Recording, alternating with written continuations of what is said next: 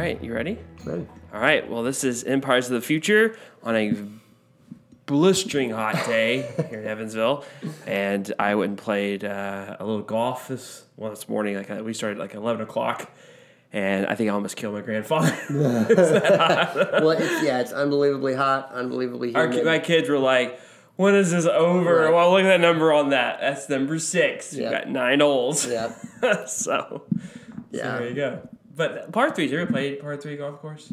No, I don't. Oh, they're great because they're really golfed. short. Yeah. And if you're not very good at golf, like the holes are really short. So That's good. I would want to start there if I did. It's golf. like it's a step above miniature golf. That's good. Yeah. It's good to know. I've golfed once and I was like, wow, hitting this ball consistently at all, even just hitting it, it's really hard. So yeah. I've never dug down into that. Yeah. So before we start, though, I'll just make notice of the weird statue armor behind us. Right. This is 14th century Spanish armor here at the church, and we wanted to put that into our shot here. It's a bit alarming when you walk into this room in the dark. Sure. And you see this mass, I think 6 foot. I don't know, maybe not 6 foot, maybe a little less than 6 foot. Can't remember. You should at least pan up so they can see the head for a moment here. Let me see if I can. We'll see if I can pan a little bit, but maybe while we're talking, maybe I can do that. Okay.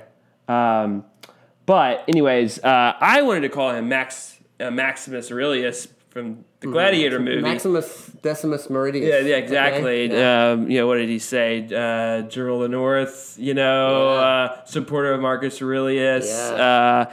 And his wife murdered, Right. son murdered, Right. and he'll get his revenge either in this yeah. life or the life to come. Great movie. But anyways, that is behind us, and I think it fits really well in here. Yeah. I'm a big Yeah, fan and of this it. was donated by a church member, is that right? Yes, his family were missionaries, IMB missionaries in Spain. Right. And it was a gift given to his father. Wow. And it had been sitting in his parents' attic in Texas for a long time. Wild. I think it was set up in the attic, which is, I guess, is where you put armor, right? Right. From Spain that you don't want in Right. your house. Something like 600 or 700 years old, right? Yeah. So it fits really well in a church office. Well, pastor's and you're office. working on a library in here too, is that right? Look, we've got some shelves we need to build. We're our book supply, our amount of books are now there's too many books for the shelves, so we need to build some more. So the plan is to build a little bit of library. Mm-hmm. So, but anyways, I wanted to make notice of that, and maybe we'll see more of the statue in podcast episodes to come. Sure. So anyways, do you like the new location? I find it a bit comfortable sitting here, and instead of being on those stools in there. But so we're going to talk about the SBC convention. Right. Both of our churches are part of the SBC. Our church is obviously a plant, so we're kind of a newbie to the church, to the convention. But I've grown up in the SBC my whole life. Never been to a convention, actually. Really? Never been. Yeah. You've probably been to several, I would assume. I've been in just a few. A few, yeah. But you didn't go to this past one, right? I did not. Okay, but I was actually at youth camp, which is a fitting place for a youth minister to be. Yes. But it turned out that But you all did send messengers to the convention, okay? We did, and they voted in the fairly contentious presidential race. Yeah, I mean, it's interesting that we've moved in front of a suit of armor, because it was a bit of it wasn't as much of a fight as they talked about it was going to be. It was pretty well set up that it was going to be very contentious. This is a topic of interest to Southern Baptists. The topic that we're going to talk about the nature of fundamentalism and the nature of evangelicalism, I think is important. It should be important to everyone, and we're going to talk about that because of the claims to knowledge, the claims to knowledge, and then what you do based upon what you think you know, and so that applies. There are a lot of claims today of this is how it is, and therefore this is the good fight that I will fight because of it, not just among Christians.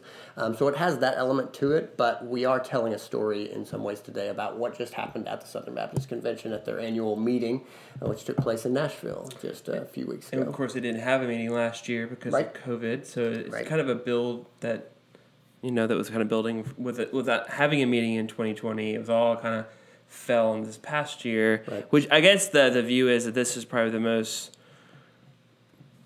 When it comes to how many people actually went to the convention, it was a large group that went down for this particular convention because of the important matters that were being discussed and voted upon.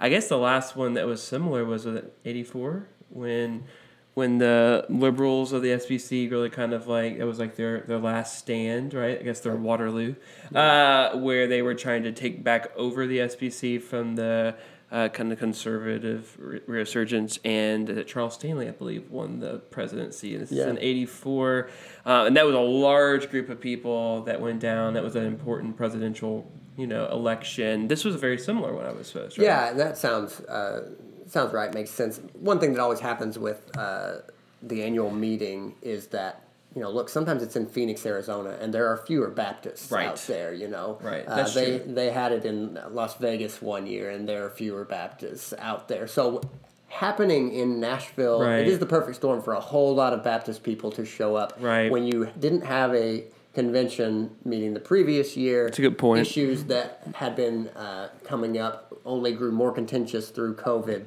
and then it's centrally located in Nashville, and a lot of people can drive there. Yeah. So based off, you even though you were not there, your pastor, other staff of the church, other deacons, so they were able to obviously you asked how did it go? Yep. So from their vantage point, like what was their kind of? That's a great question because one, it is very easy by looking at online to see anger. You know how this is, the social media metrics drive outrage, and that's what drives engagement. So they amplify outrage. And certainly that worked in regards. I'm certainly not blaming them because plenty of Baptists have been too subject to outrage. But it looked like there was just ready to be a brouhaha. I mean, it looked like there was just going to be fighting in the aisles. And that was not anywhere near the atmosphere. It was a jovial atmosphere. Look, for pastors, look, for even secondary staff members like me, a lot of secondary staff members don't go. Right. It is generally a place where pastors reconnect in addition to a place where kind of SBC politics happen. Sure. And so it kind of has those two things going on. And so I'm always glad. I think senior pastors don't have friends often enough, so I'm glad for them to see each other at these annual meetings. And then I don't have too much of an interest in general in Baptist politics, and so that stuff all goes on in that way. But it was not nearly so contentious as was expected. For the most part, it was jovial. Even in the the thing that's always told about annual meetings, which is hilarious and true, is that a lot of it feels like an enormous Baptist business meeting where Robert's Rules of Order are fully in vogue and known and felt by everyone. And forgotten. And that's certainly true. Sir, you missed the rule. Right. That stuff happens. That, you're like, we'll have a motion. That motion is denied. It's tabled. All this talk. So that does happen that way, and that is not exciting. It's a whole bunch of people in a room carrying that on. It is a little bit of an interesting spectacle that it can work. There can be order if you follow all this procedure, but then that's obviously not generally that exciting. It can be contentious when people propose, an amendment to the motion, and then there's going to be a vote. And but even in that, if you have kept up with this at all, you've seen clips that people are lighthearted about even motions and these sorts of things because. As I think most people can sense, the internet is giving us the wrong view about each other in general. One of the things I'm saddest about is that people that I've known in kind of like past seasons of my life who have moved off and maybe taken a different life path and maybe represent, some different sort of idea about kind of politics or anything, that all that we have of each other in a lot of ways is, say, Facebook or something, because the personal relationship is what life is built around. And these social media, while maybe good for some things, are not connecting us to each other that well. And it is a testament. The atmosphere being much better than was expected is a testament that real life people are able to sort through things a lot better than we are doing through the internet. The internet is not helping our relationships. That's really encouraging to hear. I was since I'm on sabbatical, I've been going to different churches. I went to Pleasant Valley Community Church in Owensboro, which is an SBC church, and asked their pastor, who had went to the convention, what his thoughts were, and he had the same testimony. I thought that was very encouraging because basically my kind of, and I know we're going to talk about this article, and so I don't want to delay that anymore, but most of my just kind of education about the lead up to this past convention was actually kind of Wall Street Journal. Mm-hmm. Wall Street Journal did which I'm a subscriber to the newspaper. It was a front page and then full back page article. The way the Wall Street Journal works is that there's one article in that particular day paper that will take up the majority of space, and so it'll article start on the front page and maybe present like 2 paragraphs, but then be a full page on like towards the back. That was the story. So it was the biggest story, basically, on that particular day's paper. I thought it was pretty interesting. I read the whole thing. And then CNN also had a pretty large article about what was the lead up, the different candidates. It's interesting to watch how secular or non-religious media talk about the different where on the spectrum they are. It's really interesting because they always use like liberal, or they use moderate, or they use conservative. They use these terminologies more from but they don't really look at it from a theological standpoint, because that's not where they're familiar as much with. They only kind of use those terminology in a more political aspect, and so you really don't have a good indication. Like, I knew very little about the Eric Litton, what's his last name? The guy who won. Ed Litton. I didn't know much about him at all. Yeah. And so that was my first kind of introduction to him, was through reading about him in the Wall Street Journal, not because I knew about him from other means through kind of Baptist life. So anyways, that was kind of my education leading up to the convention. I still don't know much about him in particular, but it is encouraging to hear kind of more firsthand takes on it. Yeah, that's a really good introduction to this article. What you just said, though, is that one of the problems with assessing what is happening in the Southern Baptist Convention, and also in, say, the world at large, is that to say that you are theologically liberal is a foundationally different thing than to say that you are politically liberal. And to say that you are theologically conservative is a different thing than to say you are politically conservative, if you know what you even mean by those words, because that's a different thing than to say, oh, this is conservative. Yeah. In a lot of ways, what's happening in our culture that's really dangerous is that if you are on the right, then you will say conservative of anything that you like. Right. And if you are a progressive, then you will say that, well, if it's conservative, anything I don't like, and if it's progressive, it's anything I do like. These terms are emptied of meaning, and that is the enemy we want to identify today, is that we just want to do better than that. Yes. Theologically conservative means something. Theologically liberal means something. Politically conservative means something. And politically liberal means something. And those are probably the 4 terms that we really want to drive today, because those 4 terms being so undefined is causing so many problems. I was in a conversation with someone. It was a good conversation, but I was getting slightly frustrated. Not like really angry, but just slightly frustrated because I found that they were using the word conservative liberal while in the wrong context. And in this particular conversation, I'm like, I think those words are misleading, because I know how you're using the word liberal. I know what you're meaning. You're using it as a negative term, when really the word you should use is narrow and more broad. Yeah. And so we were having this discussion, and I'm like, well, narrow to him was seen as that's the conservative right path, and a more broad is liberal. And I'm like, well, what you're doing though is you're calling me a liberal, and I know what you mean by that terminology, and usually that word is used in a negative implications, but I'm not liberal. I'm just broad. I'm more broad on a particular issue than you are, but that doesn't make me liberal. And I think those words are kind of thrown out as kind of like, oh, this is what you are, and then you kind of create this. I don't think he was trying to do that, but I think it typically happens in conversations, theologically or political, that if you have a viewpoint on a particular issue that is a bit more broad, or that's a bit different than the more general view from where you have, well, this is the right conservative view, this is the liberal bad view. And I'm like, well, hold on a second. Like, I think you just kind of lumped me into a larger group and on one particular issue, and I don't think that's fair. Right. So the term conservative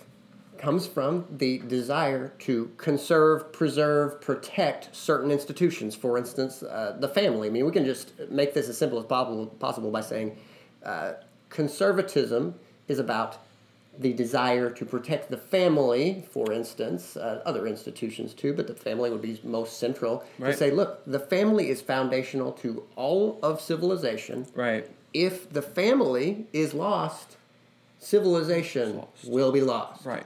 And so that is the center of what conservatism is, while then liberalism is about openness to let's restructure. Maybe the family isn't central. Maybe we could replace the family with something else. And that's just an oversimplified, but that's a great starting point to say conservatism is about conserving and protecting certain institutions, the family being foremost, while liberalism is more open to remaking, changing. For instance, what is the primary institution that political liberals, this is political conservatism and political liberalism, by the way, that just for clarity's sake.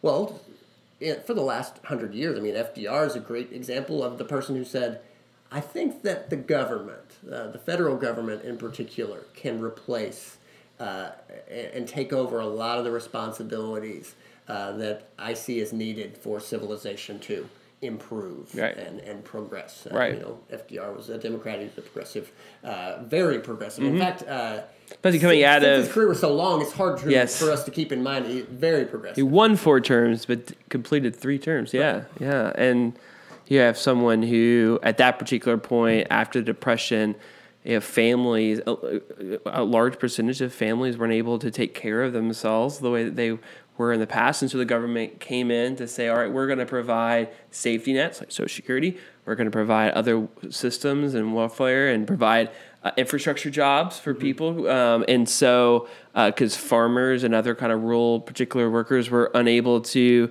work and make money and take care of their families. So the government stepped in at a particular time. And then there's disagreements of like, okay, now should that be waned off now? Because it was started for a particular time and place. And now have we now gone away for the need for the government? But yet now we've definitely entered an age where government is now, because of the coronavirus, are now giving money away and giving out a lot of stimulus money. Right. And they're the one providing this infrastructure bills, again, to provide more jobs for people. And so you have the government coming out, we'll be the ones that provide aid, will take care of the people. We can't rely on businesses or corporations or even families themselves to take care of themselves. We're gonna provide a hand in this. And this whole FDR story is a very useful story for our times, because even it seemed to the surprise of people who have known Joe Biden for years, he seems to align in a fair amount of ways with FDR's vision and wanting to dramatically expand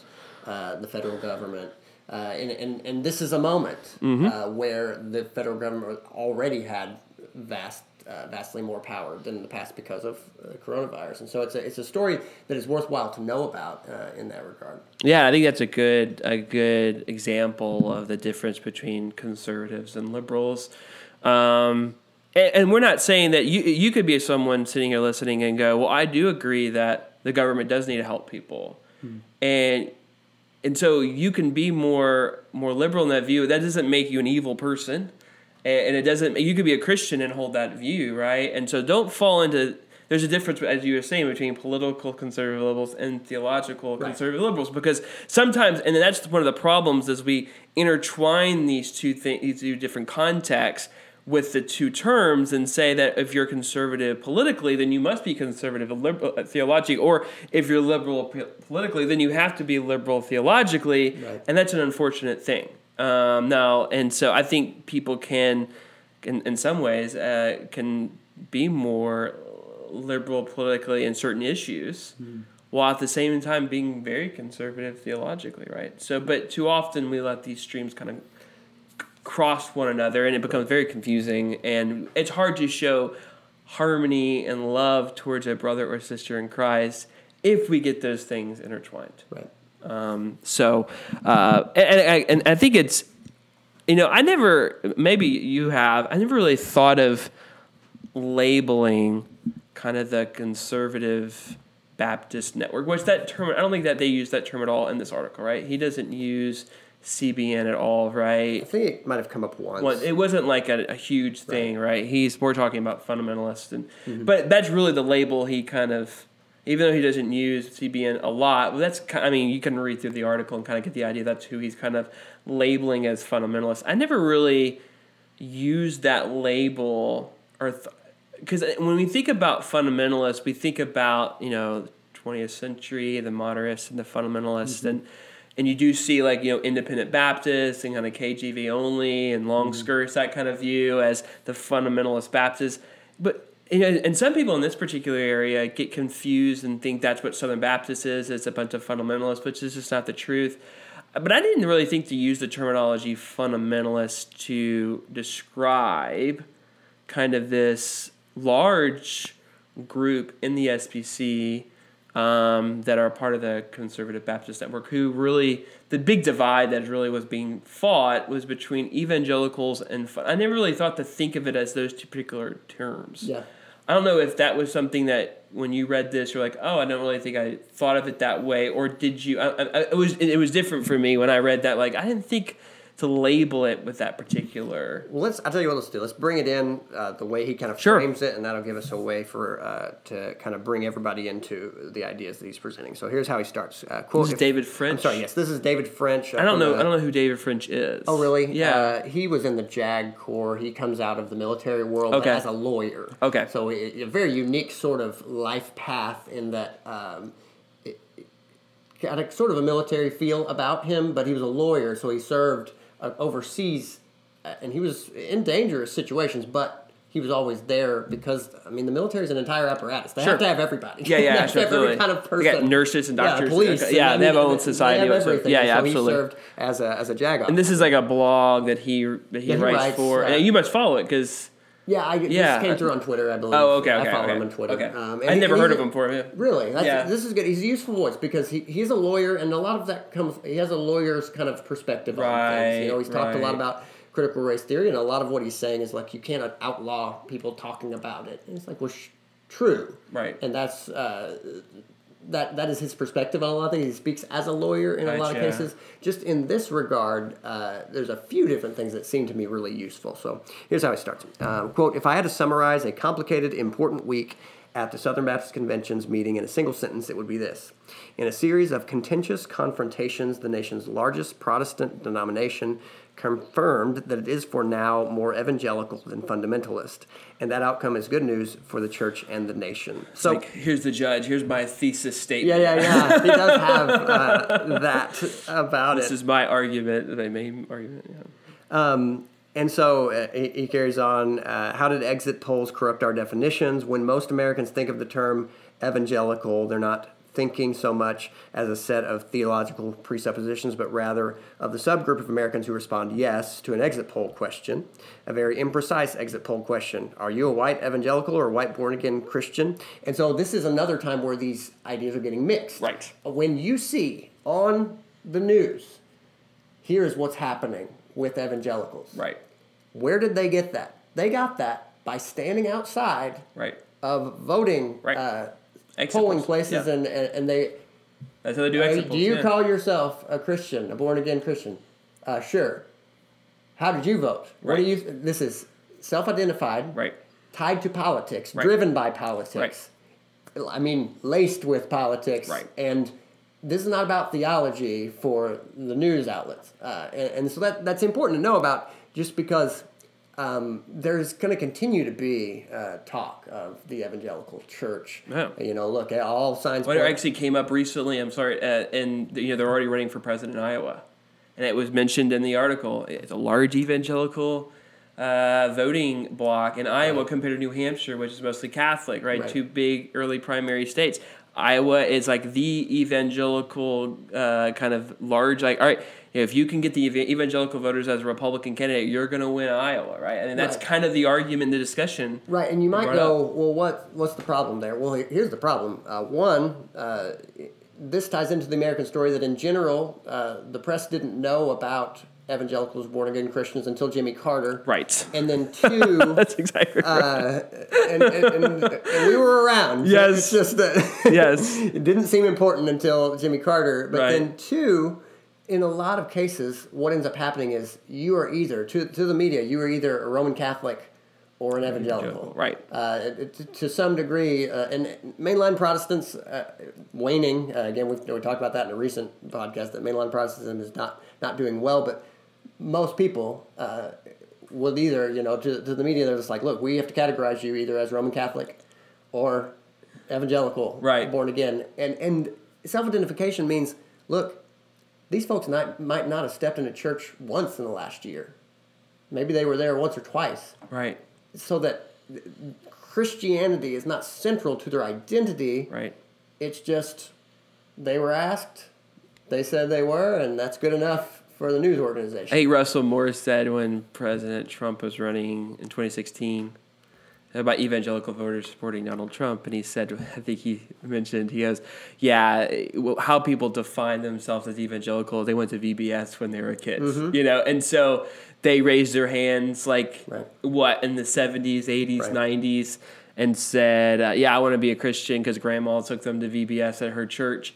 They never stepped back into the church when they were an adult, but they consider themselves born again. Right. Because of what other factors, right? They are Republican, they like guns, whatever issues you want to throw out as kind of your bedrock conservative views, they kind of plant that or ground that in born again Christian or born again or evangelical Christian that, they're evangelical Christian, okay, therefore they all vote Republican or this is how they think when...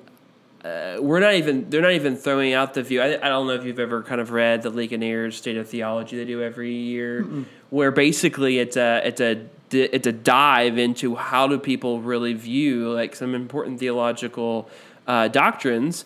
And we find out that like less than 30% actually people who claim to be evangelical actually believe your salvation is only by the blood of Christ. Right. You find out they go, I think you have to do good works or whatever. Right. I mean, that's what people who consider themselves evangelical.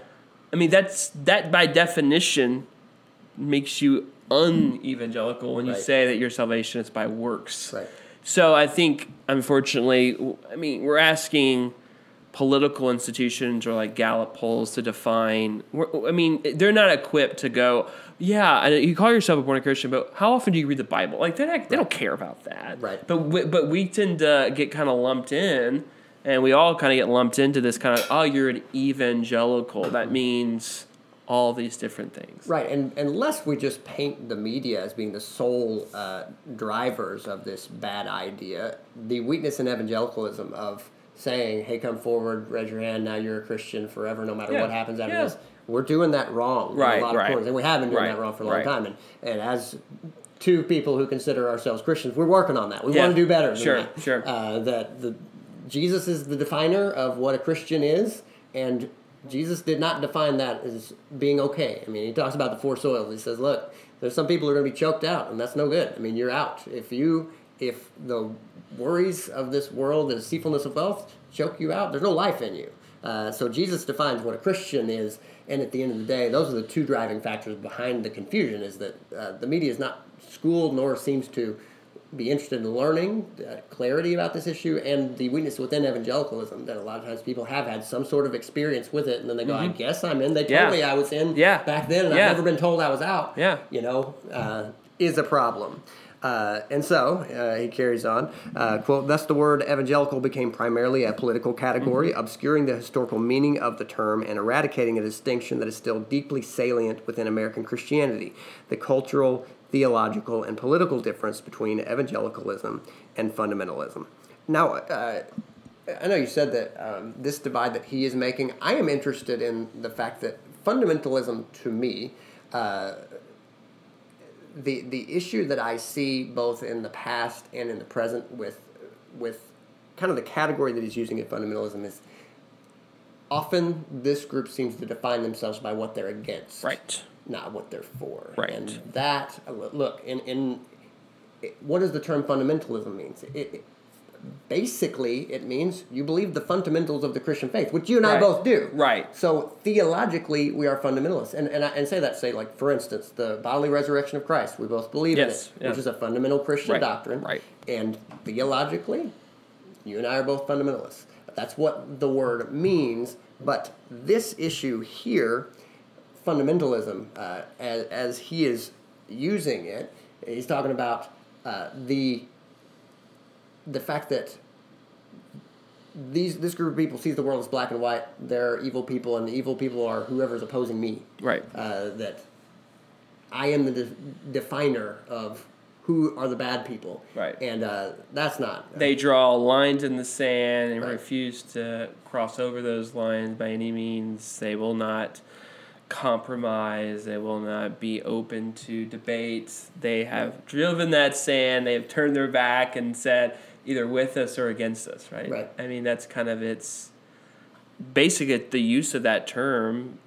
I don't know. I mean, really the word fundamentalist became a prominent word in the kind of Christian church in America was in, again, the 20th century. Right. Kind of modernist, fundamentalist division that happened in the earliest part of the 20th century, where you had the kind of, where you saw like liberalism and liberal theology, how it had so much an influence in the American church and how it started to wane and move in one direction. This happened in the SBC as well. And you saw the fundamentalists go, y'all are like compromising on things that are wrong. The Bible is clearly clear on these issues, and we're drawing a line. And either you're gonna come and we're gonna recorrect, or we're gonna disfellowship, right? And that's pretty much kind of what happened, and which ended up creating like Independent Baptists and some of the other kind of more stricter denominations in America. But then again, like that, the word fundamentalist, you're right. I mean, the fundamental beliefs of a particular faith, but it's always kind of thrown out in a negative connotation. Like, you never want to be labeled a fundamentalist, right? I mean, like, what do they say? Like, I hate to throw this in here, but they say like, well, terrorists, Islamic terrorists, they're fundamentalists in the faith, in their Islamic faith, right? They're willing to go they're drawing lines in the sand, and if you are on the other side, they're willing to kill you, right?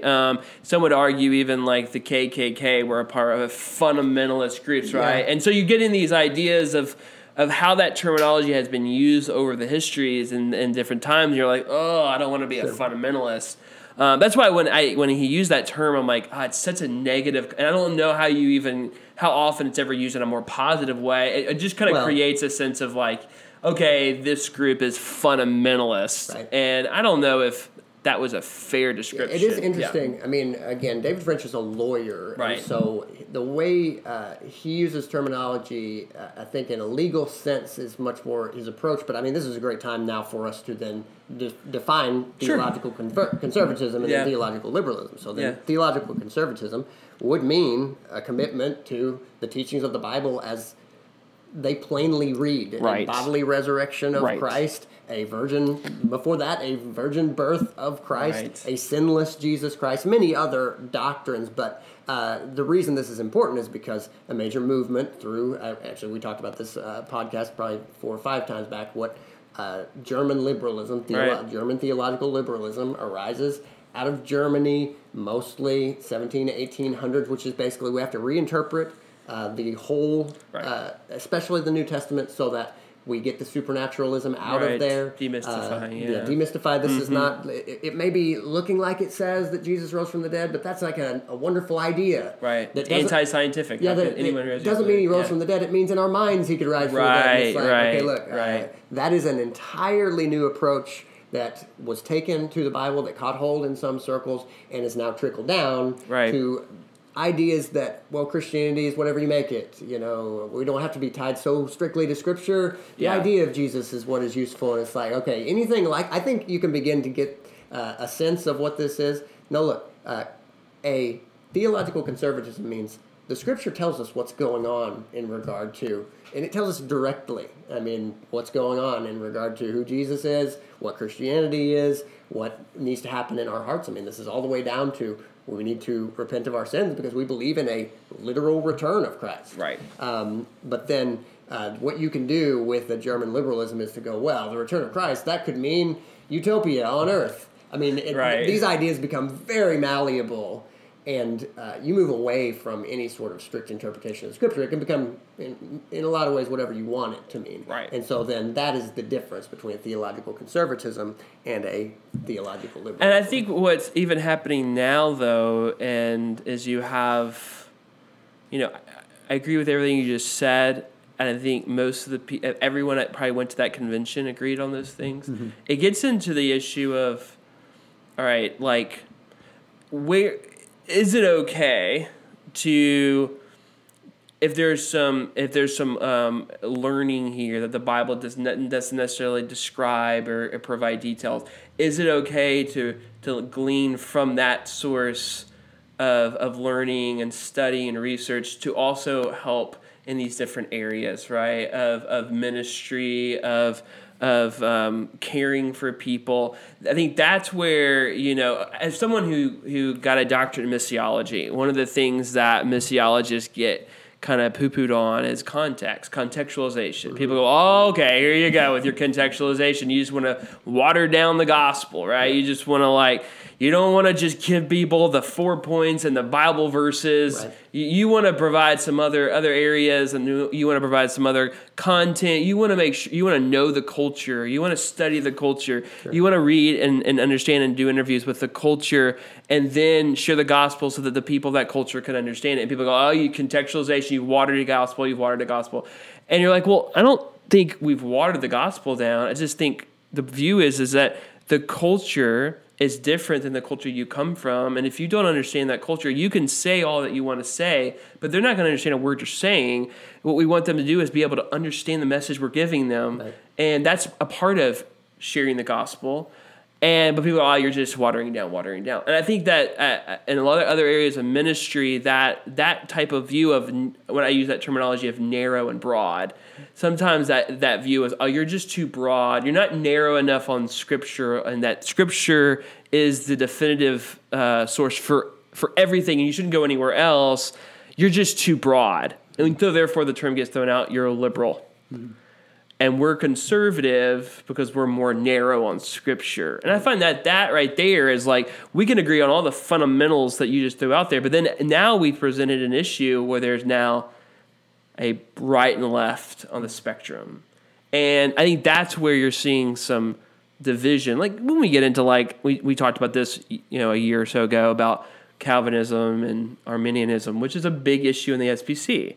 If you're a Calvinist, in some people's eyes, you're liberal. Mm-hmm. We're the conservatives. So that's where you kind of get into people are throwing out these terminologies that present some division, but yet we agree on all the basics of the faith. Right.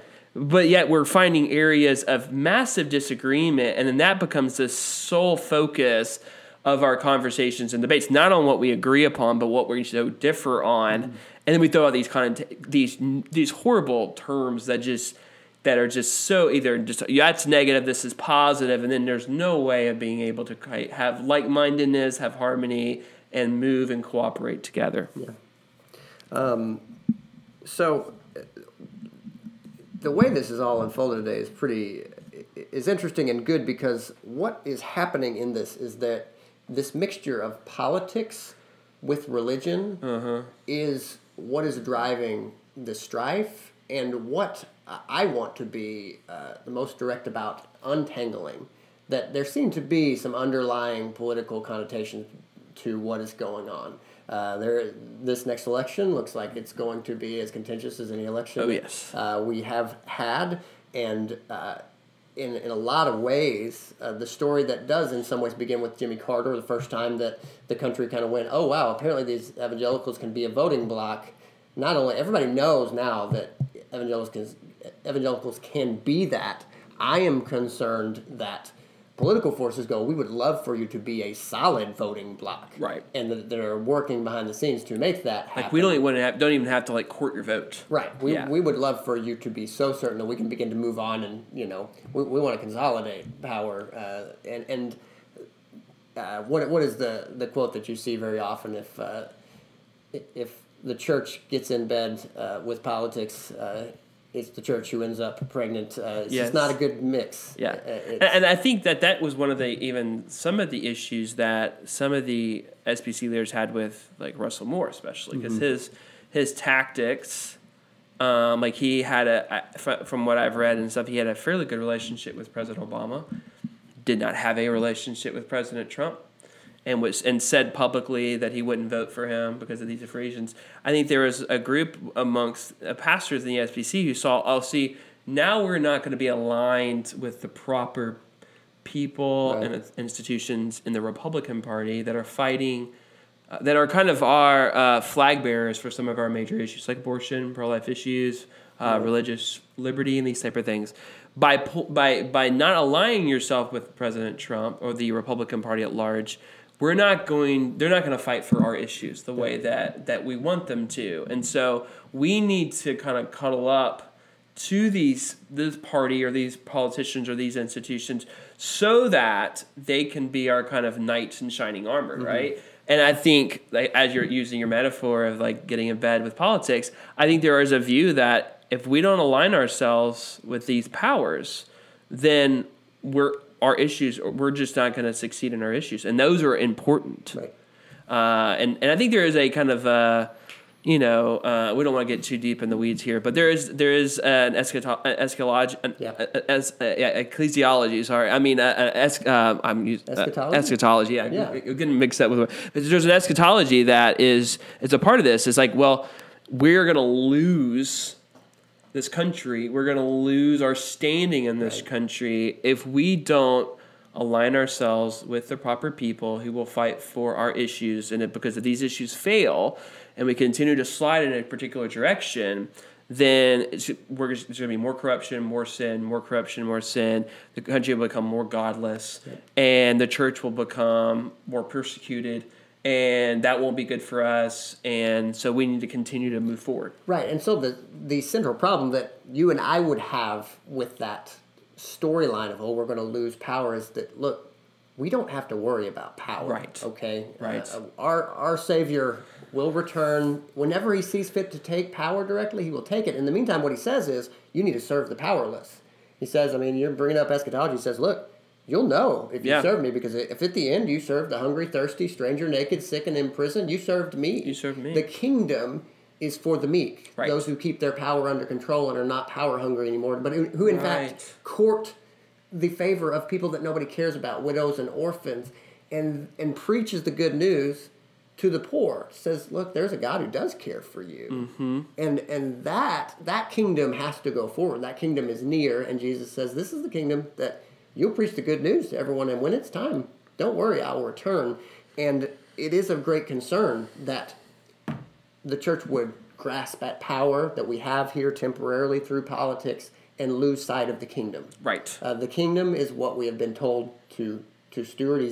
Jesus says the kingdom's already building. That's what you have keys to. Not yet been consummated. Right. And that is what we are as Christians to be focused on, not maintaining temporal power through political means. Yes. That is a major concern, and will continue to be a concern, it looks like, for the foreseeable future, as somehow this group, look, when American history got going, evangelicals were not wanted in this country in a lot of ways. That's right. And now we find ourselves at the center of politics in some ways. And look, we are, Christians should vote.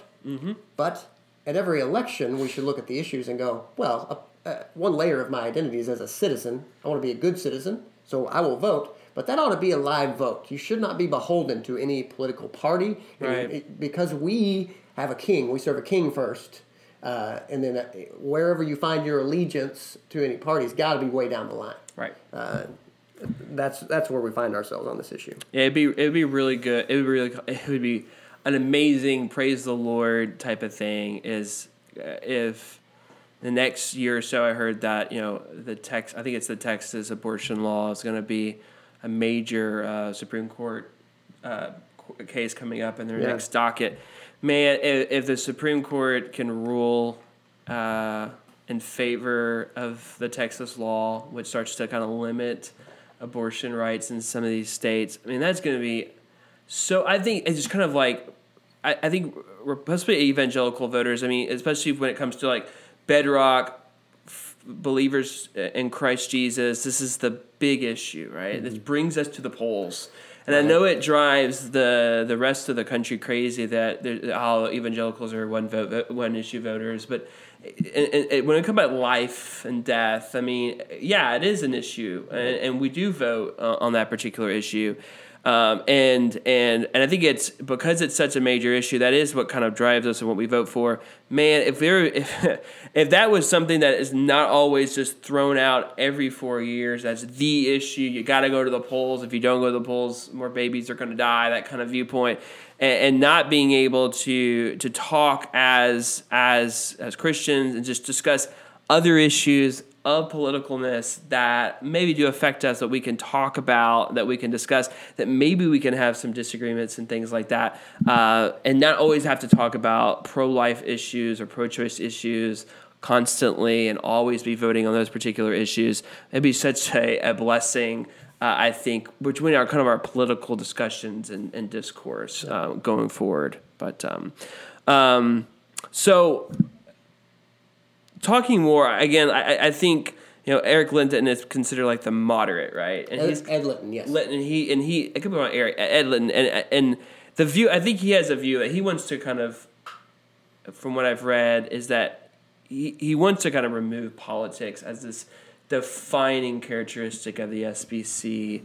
I think that is, I don't know what your feelings are. That I find that encouraging and good. Yep. I don't know if that'll actually happen or be possible. Well, one thing from the convention itself is that there's so much discussion about this during a presidential cycle that you can feel like, wow, I guess our churches have been taken over by politics. But look, that's the interest at the news story. That is not the case. Right. And so the one thing to say is we should be driven by the kingdom. The second thing to say is don't be captive to any political ideology. Jesus' program is a political ideology. He's the king, and we follow him. We are disciples of him. That's right. Before anything else, any other commitments. And so that is fundamental and key that keeps you from making all these commitments. So like, well, we're going to own the liberals no matter what. Right. Like, that's not. Right. Listen, we have our enemies are not flesh and blood. I mean, think about that Christian teaching alone. The scripture says our enemies are principalities and powers, dark forces, demons, and that we should not demonize any human being, because human beings are downstream in the greater scope of what is happening spiritually. There are greater powers. We live in a cosmos that is saturated with spiritual beings, and that is, one of the things that makes Christianity weird, but it's there. Right. And so we cannot be captivated by politics first, because, not only because it's not first, it's so clearly temporary. Right. This moment, and you can see, our age is so filled with moments that pass, that, 2 years ago, I was just listening to a podcast on the way here talking about how 2 years ago, the only thing you heard about was the Me Too movement. And look, we're against women being taken advantage of, but while that was the only thing that mattered 2 years ago, that is not a topic of discussion now. Because the world is very bad at actually taking care of people. Right. The world does a great job of picking up on stories, beating it like a dead horse, and then going, I guess people are tired of hearing about that issue, and let's just act like it's not a problem anymore. Right, we've solved it. We can't do that. Right. And that is fundamentally one of the things that Jesus is doing, saying, listen, naturally, people only care about people that are like them. I want you to be defined by the fact that you care for people who have nothing to offer you. Right. That he teaches that way of love. Right. And that way, love being action, love being sacrifice, that is a wholly different program than all of these different movements that we see. And it's a program that's never going to be popular. Yep. There's never going to be someone who just goes, hey, everybody, I know you all want to deny yourself, take up your cross, and join my political movement. Right. I mean, he was not successful in that regard. He got killed because he was a troublemaker in that way. But he says that the meek will inherit the earth. Those who keep their power under control, not those who show off. Yep. And so that's who we follow. So I do hope that we don't become beholden to any political party. And I do hope that we follow any leader who says, Jesus first, politics down the line. That is the way that it ought to be. Not because, look, as citizens, we should vote. Yeah. As a citizen, you should. It's just never what you believe will ultimately change the world. Right. It will not fix the world. We've had politics. We've had politics for centuries. We've had political theory. We've had very intelligent people. But humanity is filled with problems. We create more problems every generation, and the world itself is broken. That's the source of our problems. Right. And our culture, and our community is going to be a mess as a byproduct of sin. Mm-hmm. The church, well, yes, having its own sinful issues because we're still in the flesh, yet we're indwelt with the Holy Spirit because of Christ Jesus and our faith in Christ. We are planted in the world and planted in the mess, and so the world will always, and our communities will always struggle with sin. Mm-hmm. And therefore, I think our focus has to be the human soul, and women, men, children, old, black, white, wherever, and whoever, and wherever background they come from, whatever sins that they've committed in the past and will commit, we have to care about the person and the soul and the heart, and not get so focused on, changing culture or changing societies at this high level when it doesn't work. Mm-hmm. And so what does work, and I think it's beautiful when the church, I think in its own kind of ignorance, but under the power of the Holy Spirit, will have people come into their midst that they probably would never interact with on the streets or wherever, but if they come into the church or they have some interaction with them, and their immediate response, hopefully because they're adult with the Holy Spirit, is to love and to reach out because they want them to be transformed by the power of the Holy Spirit. And politics aren't even brought into the picture. They don't care if they're a Republican or Democrat. They don't care who they voted for. They don't care what their viewpoint on is pro-life or pro-choice. They don't care. In the midst of, all they care about is the soul. And I think that's at its essence what the church and the people of Christians should be about. Mm-hmm. And I think maybe sometimes these events like the convention and we get in these discussions about conservative and liberal and pro-Trump, anti-Trump, whatever it is, we kind of we have these discussions, but then we find out maybe in the midst of our own churches and in the midst of our own communities and bodies that we really don't, really isn't our focus. We don't really stay up at night praying about any of that stuff.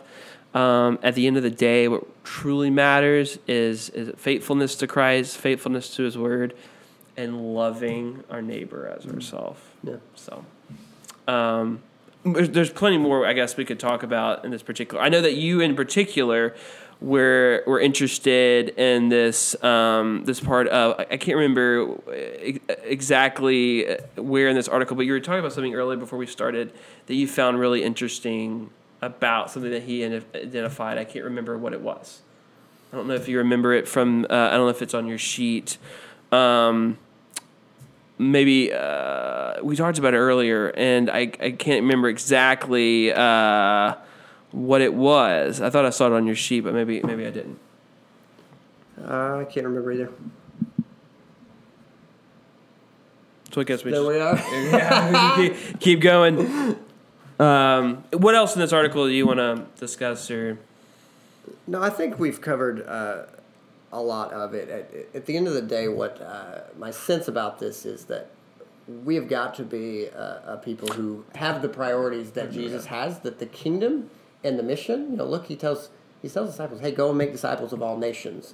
These have to be our priorities. If we become lax in these priorities, we will pick up other priorities that are not Jesus' priorities. They're not kingdom or mission. Right. And then we will be off track. And that is a major concern. What did you... I do remember you were kind of interested in this kind of thing. I grew up in the fundamentalism. I converted to evangelicalism. That experience kind of really helped him. I guess you had to kind of experience this fundamentalist kind of culture to truly understand it. I know you talked about that earlier, and you thought that was interesting. I didn't know if you wanted to talk more about that, because I knew that was something you kind of landed on or really put a marker in. Right. He does have a really useful insight that he said he grew up in a fundamentalist church, and by that he means that you don't question the pastor, for instance. Right.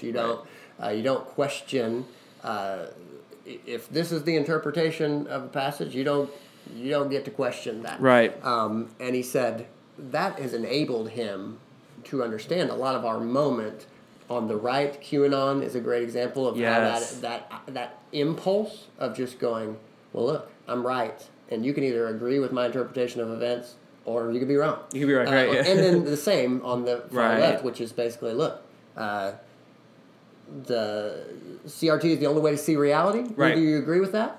Critical racist. Race theory is right. Right. Do you agree with that? Or you're racist. You're racist. You know, it's like that that's is what pretty you much do in a sort of fundamentalist mindset of there are two places you can land. You can agree with what I'm about to say, or you can be not just wrong. Yeah. You can be wrong and evil. Right. Maybe that is kind of one of the reasons why when I first read this, I'm like, wow, using the word fundamentalist, that's such a strong word. I don't know if I would have used that terminology, but I guess because I've never been in a fundamentalist church or group to be able to even use that terminology or understanding to exactly the danger of it or some of the issues with it, some of the blind spots, I suppose is a better way to say it, with that. But you're right, you're right, and he's right. There is a liberal fundamentalism that says if you're not a part of the woke culture, if you're not part of that, everything that CRT says and communicates is, if you don't believe that all of it is right and we should use this as the defining pusher of society, then you're racist, right? While I think one of the issues with the SBC in particular is even if you think it's helpful in understanding some of these issues, it's helpful and maybe understanding racial reconciliation type of things, it's a helpful source, but anywhere that it contradicts from Scripture, we're going to eliminate. Some people say, it doesn't even need to be even brought into the discussion. We need to burn it in the fire. It has no worth, no value whatsoever. Let's just basically say that it doesn't exist, and anyone that uses it in any type of way, in a positive way, we will kind of just push out and basically label them liberal, progressive. Right.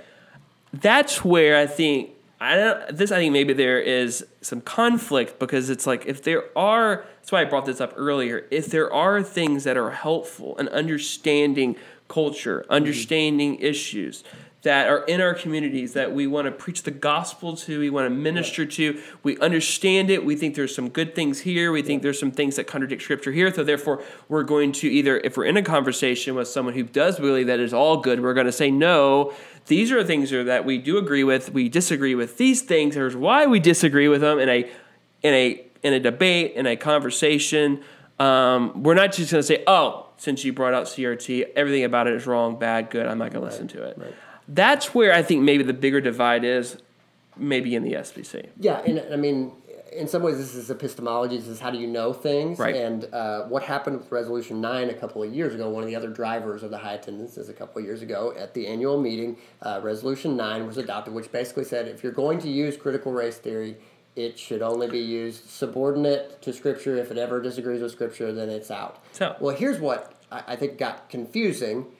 Look, as Baptists, we believe people have the authority to seek the truth and that they ought to seek to interpret the Scripture, and then we check each other. This is what it means that we are priests to one another, that we say to each other, look, we need each other, but you should believe your brothers and sisters and learn how to walk as a Christian in a community of Christians, as, again, Jesus prescribed. Right. And some people seem to think when you identify specifically critical race theory and say that can be used as a subordinate. What are you saying? You can use that as a subordinate tool. Look, as Baptists, we believe anything can be used Absolutely. as a subordinate tool. We don't get to tell people what they can and can't read. Right. We do say, look, if you're going to be a Christian, that ought to mean that the Scripture is your governing authority over what is happening in your life. It is the weightier matters. Scripture tells you what Jesus wants. Right. You cannot divide Jesus from Scripture. Jesus is the Word because Jesus is the Word of God spoken, given. Right. And the Scripture is also unbroken. Right. And so that they are tied together. Right. Jesus is the Word. Jesus and the Word of God are tied, and you should not try to divide these things. And so that is an issue that is happening there. And look, I see how that it is a confusing issue. Look, epistemology is a branch of philosophy that is complicated. We're small things. How do we know what we know? But in this regard, it is clear as a Christian, what are you committing to? You're committing to the Scripture. Yes. You know, and yes, I mean, for anyone who's listening who might be Roman Catholic, we're Protestant. We don't subscribe to a magisterium. We believe that the Scripture is the sole authority for faith and practice. But we do believe, as one of the things David French is saying is that as an evangelical, we believe that knowledge can be gained through other means, and depending on how you define it, yes, all truth is God's truth. But again, this is all under the umbrella of Scripture is the guiding force for how we know about who God is and what He wants from us and those sorts of things. Yeah, and I've gotten into some discussions on this, and I think that's always been the contention right there. It's like, you know, which I think it's interesting. Like Paul in Acts 17. In his discussions at the Areopagus, he uses Greek philosophy. Right. He says, I agree with them on these things. You agree on these things. By the way, these views, these statements are all pointing to the ultimate truth, which is in Christ and which is in God and His holy word. And you have been ignorant of this your entire... You agree. It said that there's this unknown God. You have these statements that He's given us life and basically determined where we go in our space. I agree with you. We realize you're agreeing with these views ignorantly. They're actually underneath the one true God that you can actually know and believe. And so we see that Paul uses this. Why not? We have a tradition of this, of basically like what is out there that is true, that is good, that we can glean from. However, Scripture alone is the defining word, the defining authority, the sole authority in the church. So we're not ignorant, we're not rejecting that. We're just saying that this stuff is helpful, it's useful in some ways. And I think there's a lot of contention there. And I think maybe, again, the political aspects get kind of lumped into there. Like, if you think there's any good, then you must be open to all progressive liberalism and all woke culture and all this different other things. And so therefore, that's who you've kind of banded with. Mm-hmm. And so we are, as conservatives, against all of that. Yeah. Therefore, we're against you. And it's like, come on. Like, that's an unfortunate thing. Right. So. Anything else that we want to talk about? I feel like we've kind of like nailed this into the coffin. Yeah, that's good. And it's pretty good. So this actually, I'm off. I will be in California for a little bit. Yeah. And so we want to make sure we got this in before I was gone. But we'll be on hiatus for a few weeks.